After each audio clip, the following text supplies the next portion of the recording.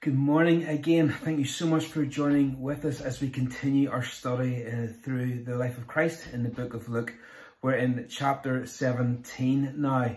As you look that up, can I encourage you who are listening to try and support your local food bank? There are children out there not getting hot meals because of the school closures, and the food bank in our town can only hold on for so long.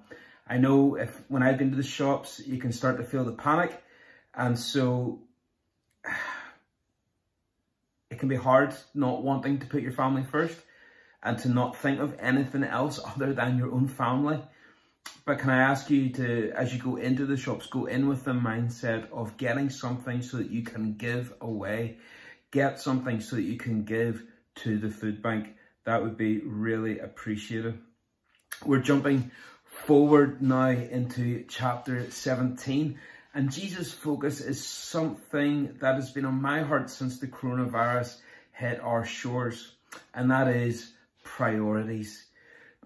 So this message is called The Things That Really Matter. Our society has had to really rethink what that means, what our priorities are, what really matters. Turns out toilet paper really matters, and some maybe more than to others. Teachers matter. Nurses matter, delivery drivers matter, and as a church, we're being reminded that the building doesn't matter. We're remembering that who we are matters more than where we meet. So for Jesus, what is it that really matters to him? Well, let's read the first couple of verses of Luke 17. One day, Jesus said to his disciples, "There will always be temptations to sin, but what sorrow awaits the person who is doing the tempting?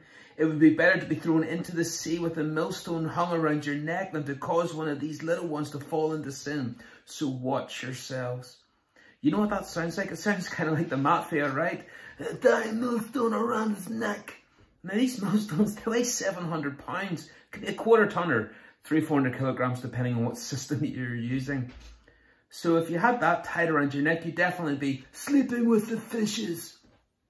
It sounds harsh, right? We like to think Jesus spoke with a gentle, pious, almost a musical kind of voice with birds chirping wherever he went. But that's not Jesus you're thinking of. That's a Disney princess.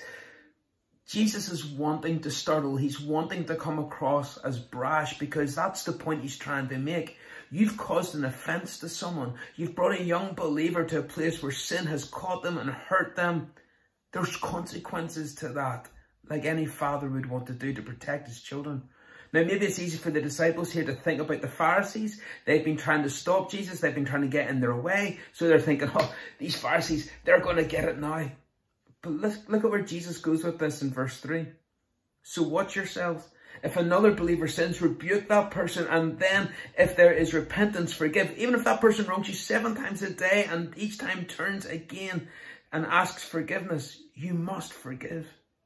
So Jesus shifts the focus here. He says, if you're the one who's been hurt, well, normally we've got 2 responses here. We've got fight or flight. We'll either back away from confrontation and not address the issue, but passively, aggressively talk about them behind their backs, you know, the traditional Christian way. Or we bite back and we fight fire with fire and we're looking for a millstone just the right size for their big stupid neck. Neither of these are Christian responses. We are to address them in love, privately. Tell them of the hurt that they caused in love and call them to repentance in love. You don't have to say, "You're an idiot, that's my rebuke. What were you thinking?" You go to that person and you say, "Look, that was wrong. Here's why. Do you understand why?" And if they repent, then your line is, "I forgive you." You draw a line under it. You don't hold any grudges. It's over. You go to that person, you get it over with. Instead of holding on to something for 30 years and letting it eat away and poison you, you've no idea how many issues I've dealt with. And all it really required was someone to speak in love instead of anger or instead of pride. And even if that person refuses to apologize, you're free from guilt. Be willing still to forgive, but move on in peace. And then Jesus says that we should do it 7 times. Now, he doesn't mean the 8th time you get to smack them around the head. No, it's not about the quantity. He's using an exaggeration to make a point, which is people we as Christians should be people marked by forgiveness, being people who are characterized by a desire to forgive. And since we've been forgiven an eternal debt by God, we should be able to forgive imperfect people simply for being imperfect. Because it's not about the amount of times. Love keeps no record of wrong, according to 1 Corinthians 13. So if he says, I'm sorry, you forgive him. You extend the hand of forgiveness. Verse 5. The apostles said to the Lord, show us how to increase our faith. The Lord answered, if you have faith even as small as a mustard seed, you could say to the mulberry tree, may you be uprooted and be planted in the sea, and it would obey you. This is the right response. If someone's going to wrong you, it takes you to dig deep to let it go. So if they've wronged you more than once, it really requires a lot of faith in digging deep to help. So the apostles' response is a good one. We need more faith. You're going to have to show us this. This idea of the mustard seed and moving trees, it's not literal. Jesus is not saying that by having great faith in him, you can have a really wonderful landscaping business. Okay, you trees, you go over here, shrubs go over here, right, daisies, you can come up in the middle. No, it's not literal, because with no record of the disciples ever doing this or anyone in church history ever doing this. The related verse in Matthew where it talks about moving the mountains and you say to the mountain, be removed, it will go into the sea. Again, with no record of anyone in history or in the church doing this. However, according to William Barclay, in ancient times, someone who could explain truth and unravel spiritual mysteries was called a remover of mountains or an uprooter.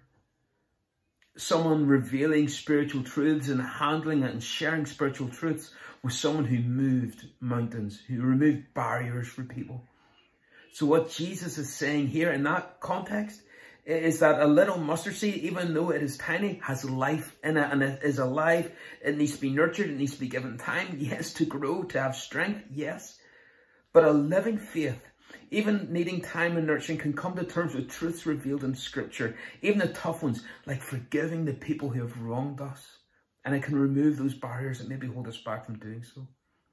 So how do we get to a place where we can forgive big wrongs done against us? You take that young growing faith and you just try. You keep going. Psalm 37:5 says, commit your way to God, trust in him, and he'll bring it to pass. So your faith may only be a little mustard seed, but that seed is alive and it will bear fruit in time. And our faith and our love is measured by how willing we are to forgive, even as we have been forgiven. Let's move on. Verse 7. When a servant comes in from plowing or taking care of sheep, does his master say, come in and eat with me? No, he says, prepare my meal, put it on your apron and serve me while I eat, and then you can eat later. And does the master thank the servant for doing what he was told to do? Of course not. In the same way, when you obey me, you should say, we are unworthy servants and have simply done our duty. Now, this is an ancient world we're talking about, not the modern world. Of course, in a modern world today, people would go to human resources if somebody didn't treat them right and say, well, he was being mean to me. My boss just orders me around all day. Well, yeah, she's your boss. That's her job. She's supposed to tell you what to do. We should know our place. We serve our king, and we don't get to challenge the authority of the king. We are servants. But what does it mean to be unprofitable servants or unworthy servants? Why does Jesus say that we should think of ourselves in this way? He's not saying that we need to be negative about ourselves and beat ourselves up. There's a lot of Christians who think like that, and they're very hard on themselves. But rather, our attitude should be, God, you don't owe me anything. Master, you don't owe me a thing. If I serve the Lord with all my heart, all my soul, all my mind, all my strength, I'm never going to come to a place where I go, okay, God, now you owe me something. Lord, I'm an unprofitable servant. You don't owe me a thing. I've simply done what is my duty to do. And if the Lord tells you to jump, we say, well, how high? If he tells you how to walk, you say, how far? Or you say, Lord, I'm going to keep walking until you tell me to stop. It's obedience that he's talking about here. I'm not going to do it because then God's going to owe me something. No. If I go in this mission team, then you have to answer my prayer. Or if I give generously to the food bank, well, then you're going to have to give me health and wealth. No. If a friend says to you, I've been doing this thing for you for years, now I'm sick of it, our response, what's it going to be? It's going to be, say, well, don't do it then. If it's such a burden, don't do it. I think the Lord might have the same attitude here. The Lord loves a cheerful giver, and one who does it from the heart is an act of worship. I love people who love to serve the Lord, and it's not like, okay, God, you owe me something now. No, Lord, I'm an unprofitable servant. I'm an unworthy servant. You don't owe me a thing. This is my job to do, and I love to do it for you. So what are Jesus' priorities been? He wants us to forgive. He wants us to be faithful servants. The third priority that he has here is thankfulness. Verse 11. As Jesus continued on towards Jerusalem, he reached the border between Galilee and Samaria. As he entered a village, we don't know which village, 10 men with leprosy stood at a distance crying out, Jesus, Master, have mercy on us.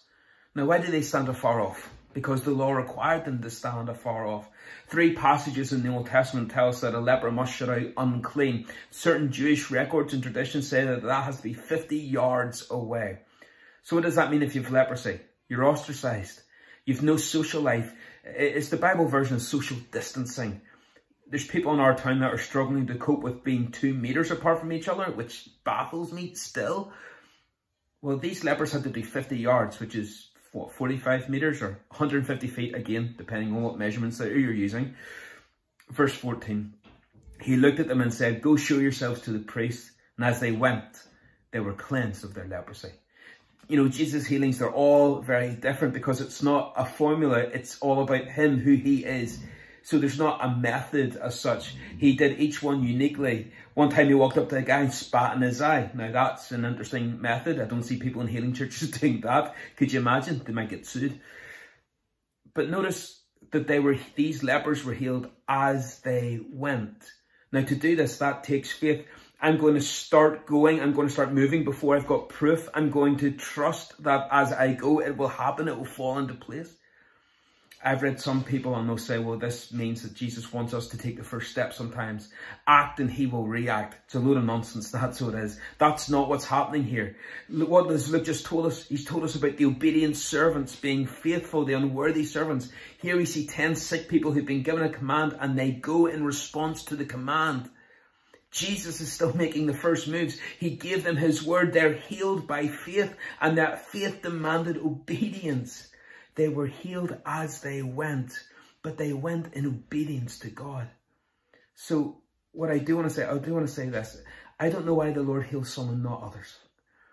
I know that Jesus healed many people during his ministry, but he didn't heal everyone.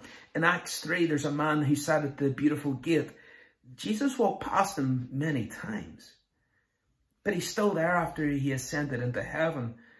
And in Acts 3, the disciples are walking past and it's then he's healed. So I don't know why some are healed and others aren't. I don't know why some Christians get sick and others have perfect health. And I don't know why unbelievers have perfect health and godly people get sick. I don't get it. I don't always understand. And in times like this, it will still make no sense. But we go on in faith. His word to us is that he will never leave us, that his plans for us are for our good and for his glory. So like these lepers, we should go on our way, trusting, obeying, but we always need to make sure that there's room for worshipping him also. Verse 15, one of them, when he saw that he was healed, came back to Jesus shouting, praise God. He fell on the ground at Jesus' feet, thanking him for what he had done. This man was a Samaritan. Jesus asked, didn't I heal 10 men? Where are the other 9? Has no one returned to give me glory, to give glory to God except this foreigner? And Jesus said to the man, stand up and go, your faith has healed you. 10 healed. Only 1 was a worshipper. Only 1 came back to express thanks. I wonder how different that ratio is for believers today. We will all come and pour out our hearts in a time of crisis, but how many come simply to worship in times of goodness and health? Take the time to rejoice in what God is doing. Take time to thank him for the good things in your life, for each person, for their health. Take the time to be thankful even in these difficult times. So let's check our priorities then. Are we forgiving? Are we faithful? Are we thankful? The last one, are we prepared? Verse 20. One day the Pharisees asked Jesus, when will the kingdom of God come? Jesus replied, the kingdom of God can't be detected by visible signs. You won't be able to say, here it is, or it's over there, for the kingdom of God is already among you. In other words, you don't have to look for the kingdom out there. It's not going to be something that you can see and identify. The kingdom of God's standing right in front of you. I'm the king of the kingdom. The kingdom of God is in your midst. It's within your reach. All you have to do is believe in the king of the kingdom, and you'll be in that kingdom. That's what it means in a literal translation here. The kingdom of God is among you. The king of the kingdom standing eye to eye with these Pharisees, but they still couldn't see it. They wanted to see it out there in the ether somewhere. Signs, wonders. Yet they still didn't believe it whenever Jesus did it, because they refused the king of the kingdom to come into their hearts.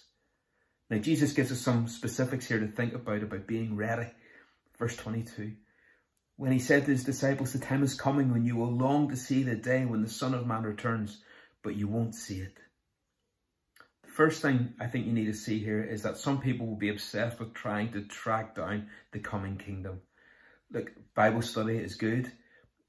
Thinking about prophecy, it's good to an extent, but be careful about fixating on the specifics, because in doing so, you might ignore the fact that no one knows the day or the hour, and anyone who thinks they've got it sussed out is only fooling themselves. Verse 23, people will tell you, look, here's the Son of Man, or here he is, but don't go out and follow them. For as the lightning flashes and lights up the sky from one end to the other, so it will be on the day when the Son of Man comes. Second thing that you need to see here, the same way people were surprised by his timing the first time that he came to Bethlehem, so too will we be surprised when he comes the second time. We don't know when. So the lesson is, be ready now, be prepared. Jesus uses two examples of that in the next couple of verses that we'll not read. Noah and the flood, people weren't ready.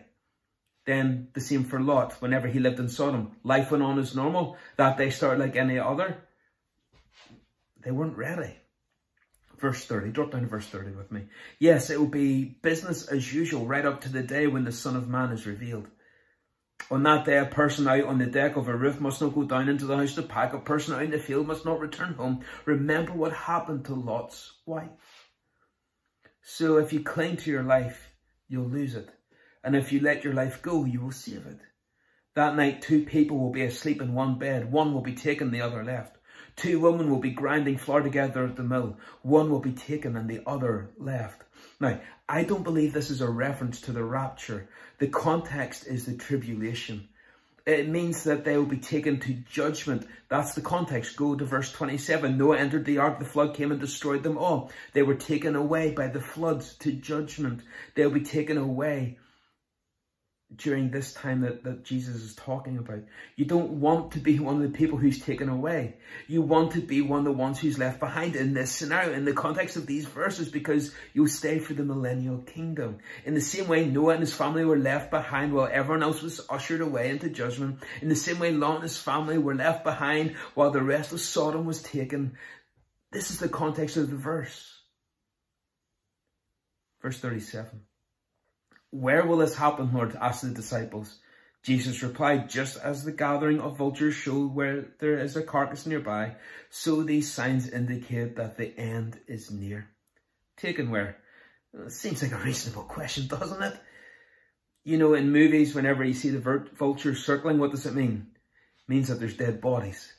It's a picture of the aftermath of the great battle in Revelation 19, verses 17 to 21. Those who are alive in Christ are distinctive from those who are dead in sin. You know, in our country, we have a law that says a man is innocent until proven what? Innocent until proven guilty. Here's what you need to know. That's not the way it is with God. Because of the fall, because of sin, because we are sinners by nature and by choice, we are all guilty until proclaimed innocent. When you trust in Jesus, that's all it takes. He proclaims you free and innocent and saved. So righteousness of religion never cuts it. Trusting in Jesus does cut it. You need to be prepared, because no one can truly grasp when he's going to come back. I hope this lockdown has given you the chance to have a look at your priorities in life, what really is important to you. But I hope through this study you can see that Christ also has a measure of priorities that we need to look at.